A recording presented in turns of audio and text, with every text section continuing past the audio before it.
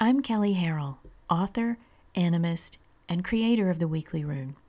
Soul Intent Arts is my soul-tending practice, and you're listening to What in the Weird, my podcast in which I talk about runes, actionable animism, soul-tending, and how all of those intersect through sacred activism on my path.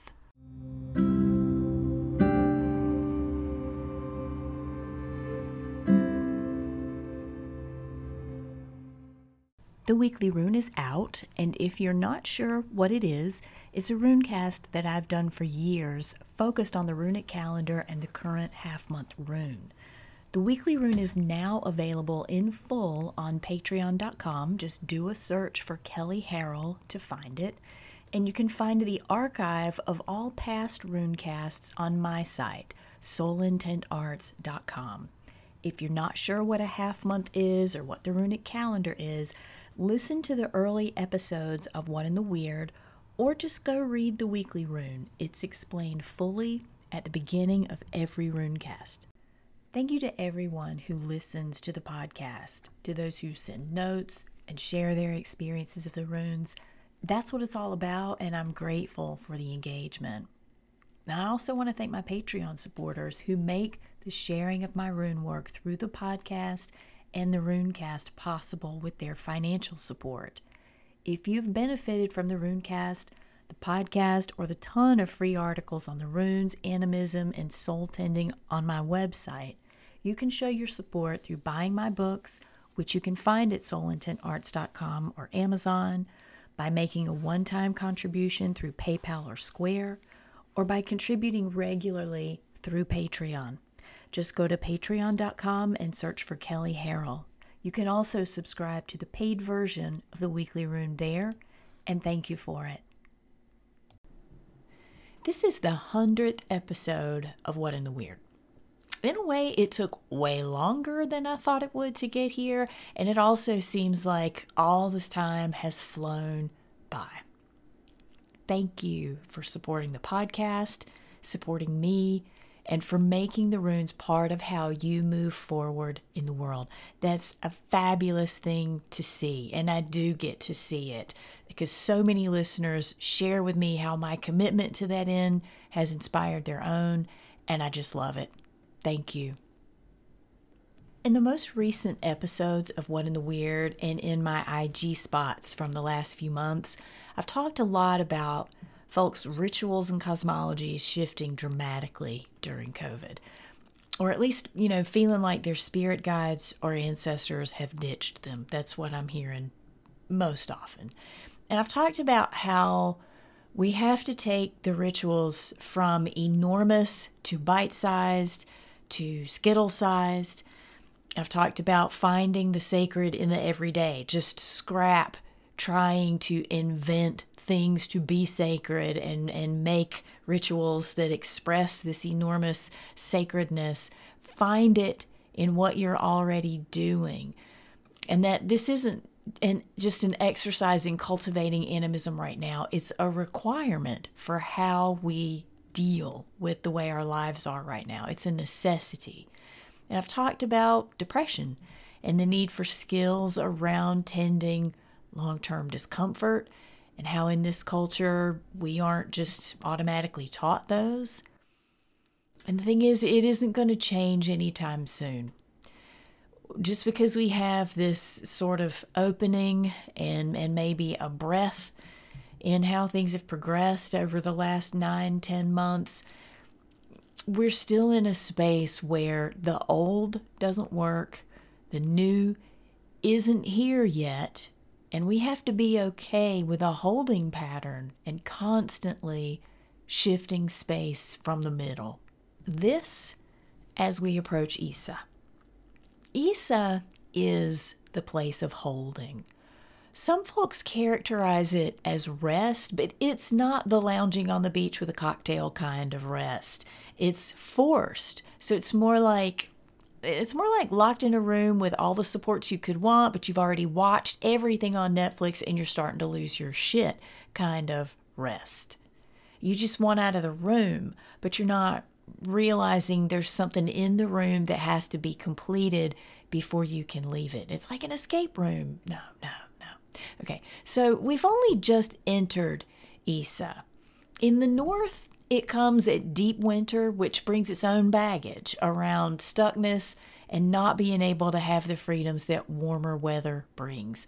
We've only just entered our usual limitations of this season, plus COVID, plus social unrest, plus full-on cultural collapse. Locked in a room until we get the peace that can lead us to the next room. It sounds like a recipe for a mental health disaster. Am I right? The dialogue that I've heard most leading into our time with Isa has been, curiously enough, about spirit possession. It's not an unusual topic for this time of year, because when we become more locked in with the weather, spending more time indoors, stuck with each other, we bring our shadow stuff with us.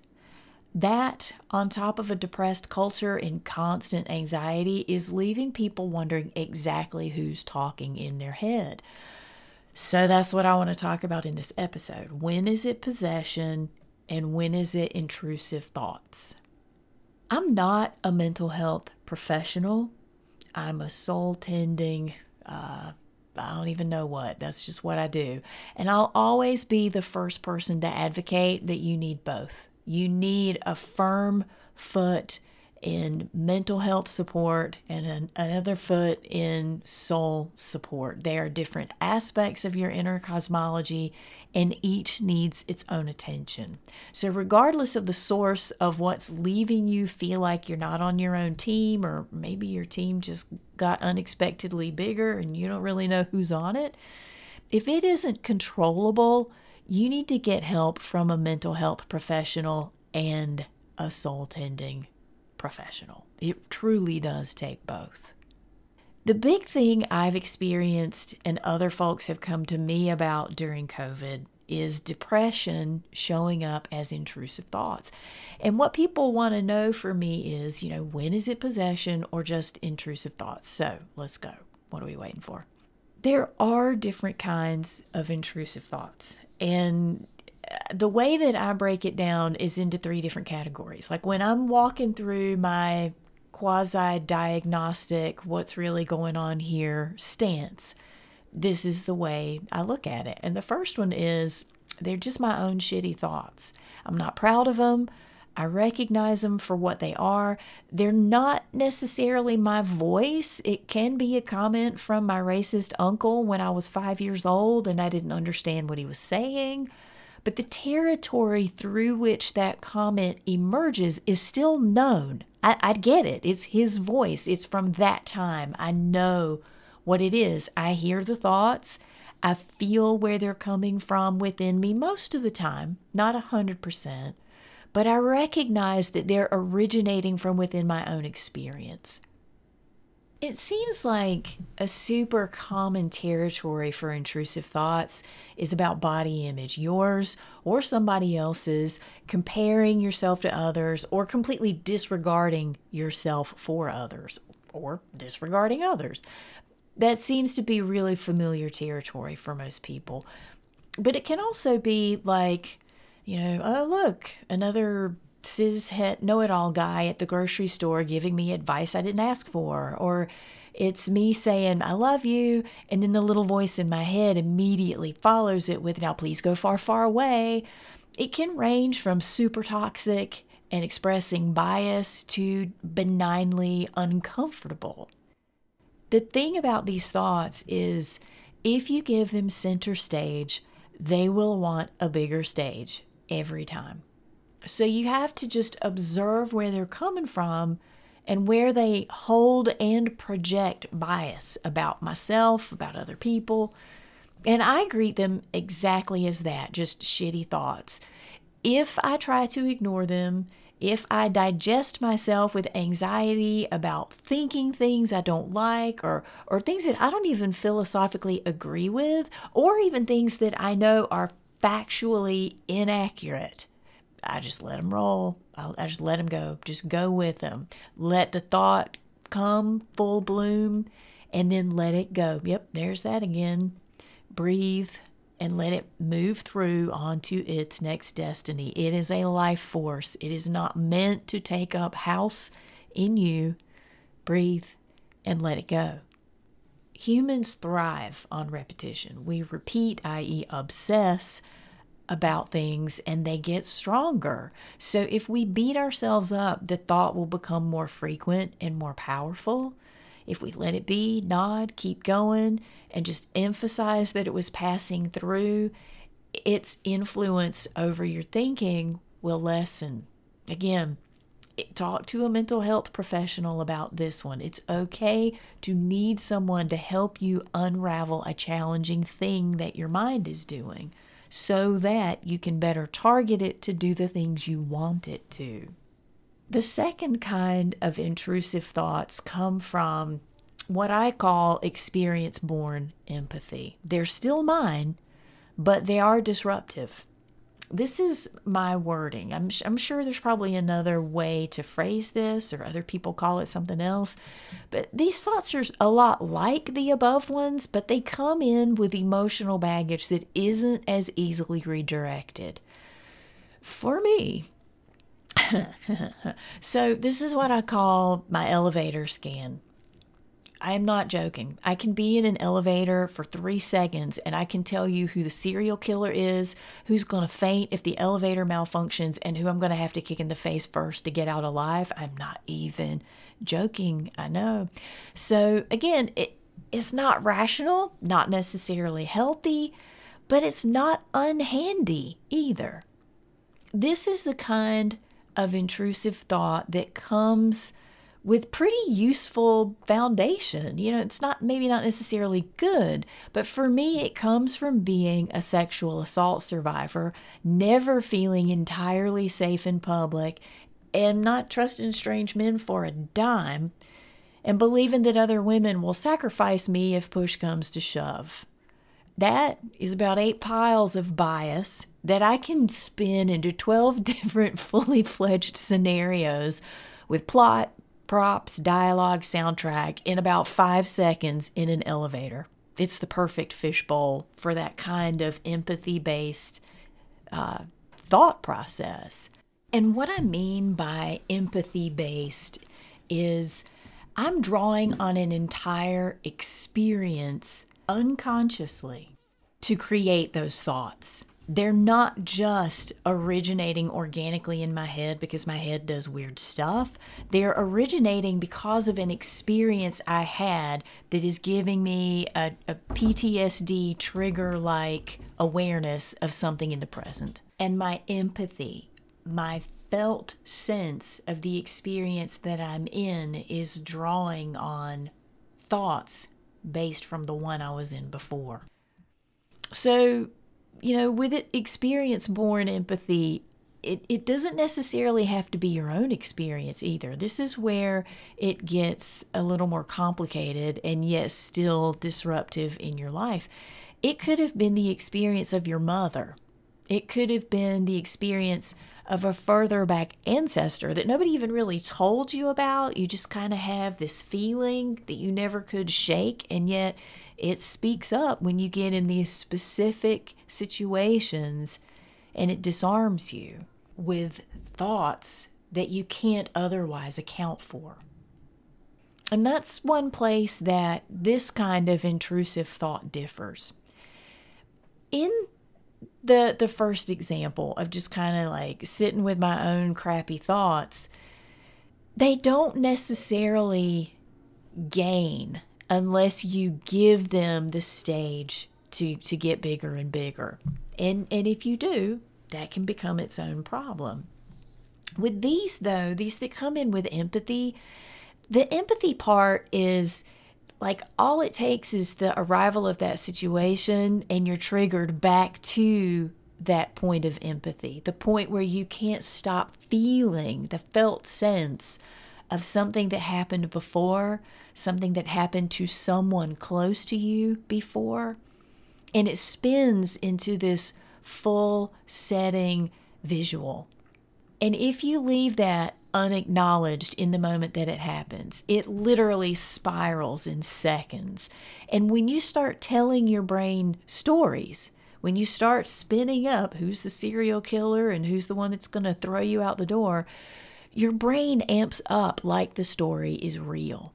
It doesn't know any different. So when I'm running the movie of my elevator revenge story 12 different ways, my brain just takes me completely out of embodiment. I'm not grounded when I do that. And it can kind of sort of be a mild form of possession. It's not a full-on external entity that's completely taken me over, but I have certainly offered it plenty of territory to take up space in my story. It's mild. If I go eventually, oh, yeah, I'm doing that thing again. Let me just make sure I get off on the right floor. But if I stew on it and it changes my day, if I let it get in me and start walking around and I can't stop rolling that movie, it becomes more than just an intrusive thought.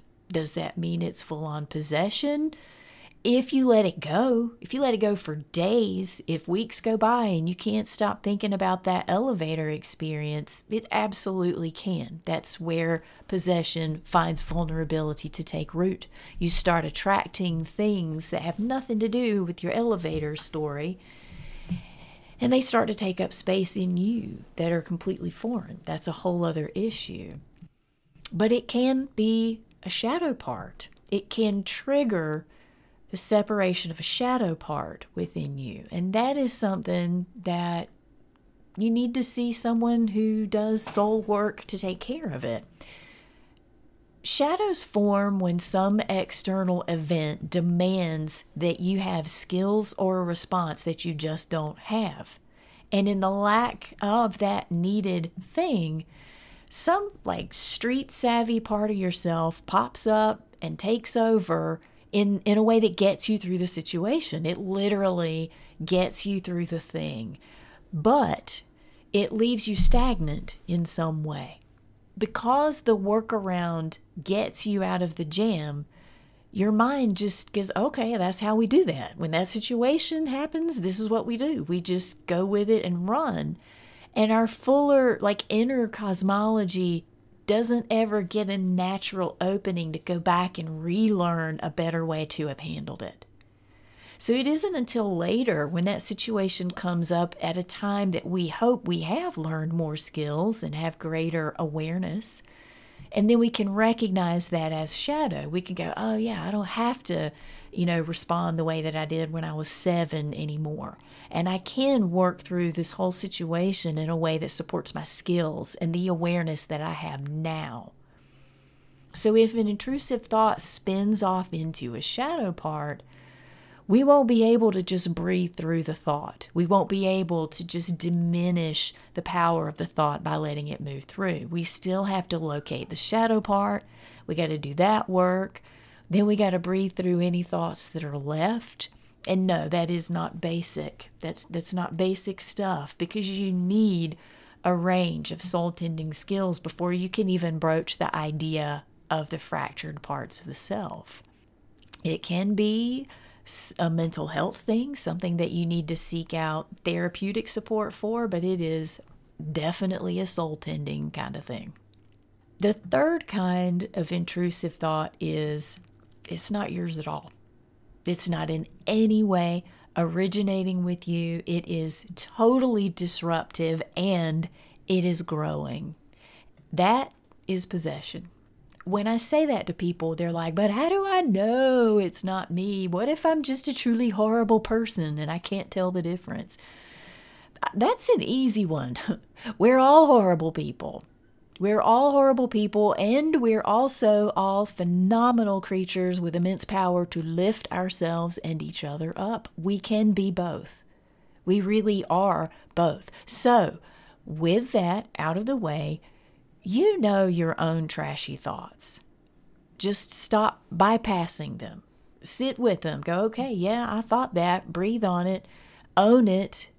Own the fact that you think dark shit. And don't let it define you. Let it go. Let it move on through. That is the healthy, porous thing to do. They don't reflect who you are as a whole person. If anything, they cycle aspects of the culture that you are in, the parts of it that just kind of get stuck in you whether you want them to or not, and you let them go by just breathing them through. But if you don't learn to do that, if you don't learn to sit with dark thoughts and realize that they're also life force that's just moving through, that is when you start to live as a horrible person in full. That's when you cross a line. So if you're being honest with yourself, if you are embodied enough to ask yourself that question, how do I know when it's me or somebody else thinking horrible things? Then you know your normal bell curve of smut brain. You just do. When thoughts come that blow the roof off of that bell curve, or they're so tangential to who you are at core, they are not originating from you. If the intrusive thought in no way aligns with your experience, empathetic or otherwise, and it gets worse over time, whether you give it space or you're constantly trying to breathe it through, it's not yours. It is not originating with you. If you're throwing everything you've got at it, therapy, soul tending, and otherwise, and it's just not moving through, it's not about you. The origin is someplace other than you. And also, this is a caveat of possession that gets overlooked, but if your thoughts offend the crap out of you or they scare you, they're not originating from you. And I know this borders into mental illness. Like, we can't deny that. There are some really good animistic views to take on spiritual factors in mental illness, and all of them play well with addressing it at a spiritual level and at a psychological level. You need a trained professional for both, especially if this is a possession that has traveled with you for a very long time. If there has been a vulnerability in childhood that is now rearing itself in adulthood in a thought pattern that is deeply distressing, it's wise to cover the bases of that trauma in therapy and the current voice that's coming up in soul tending.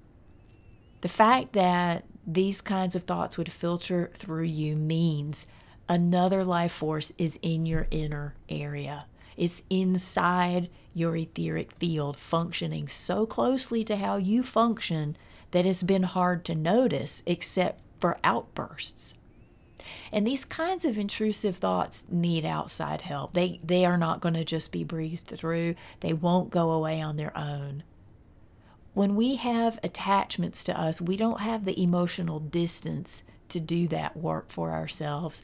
And I will say, just doing therapy also won't be enough. This is one place where, when I see people deal with this in therapy, it is phenomenal for aspects of self that need to regain power and confidence, but it isn't going to necessarily remove the life force that shouldn't be there to start with.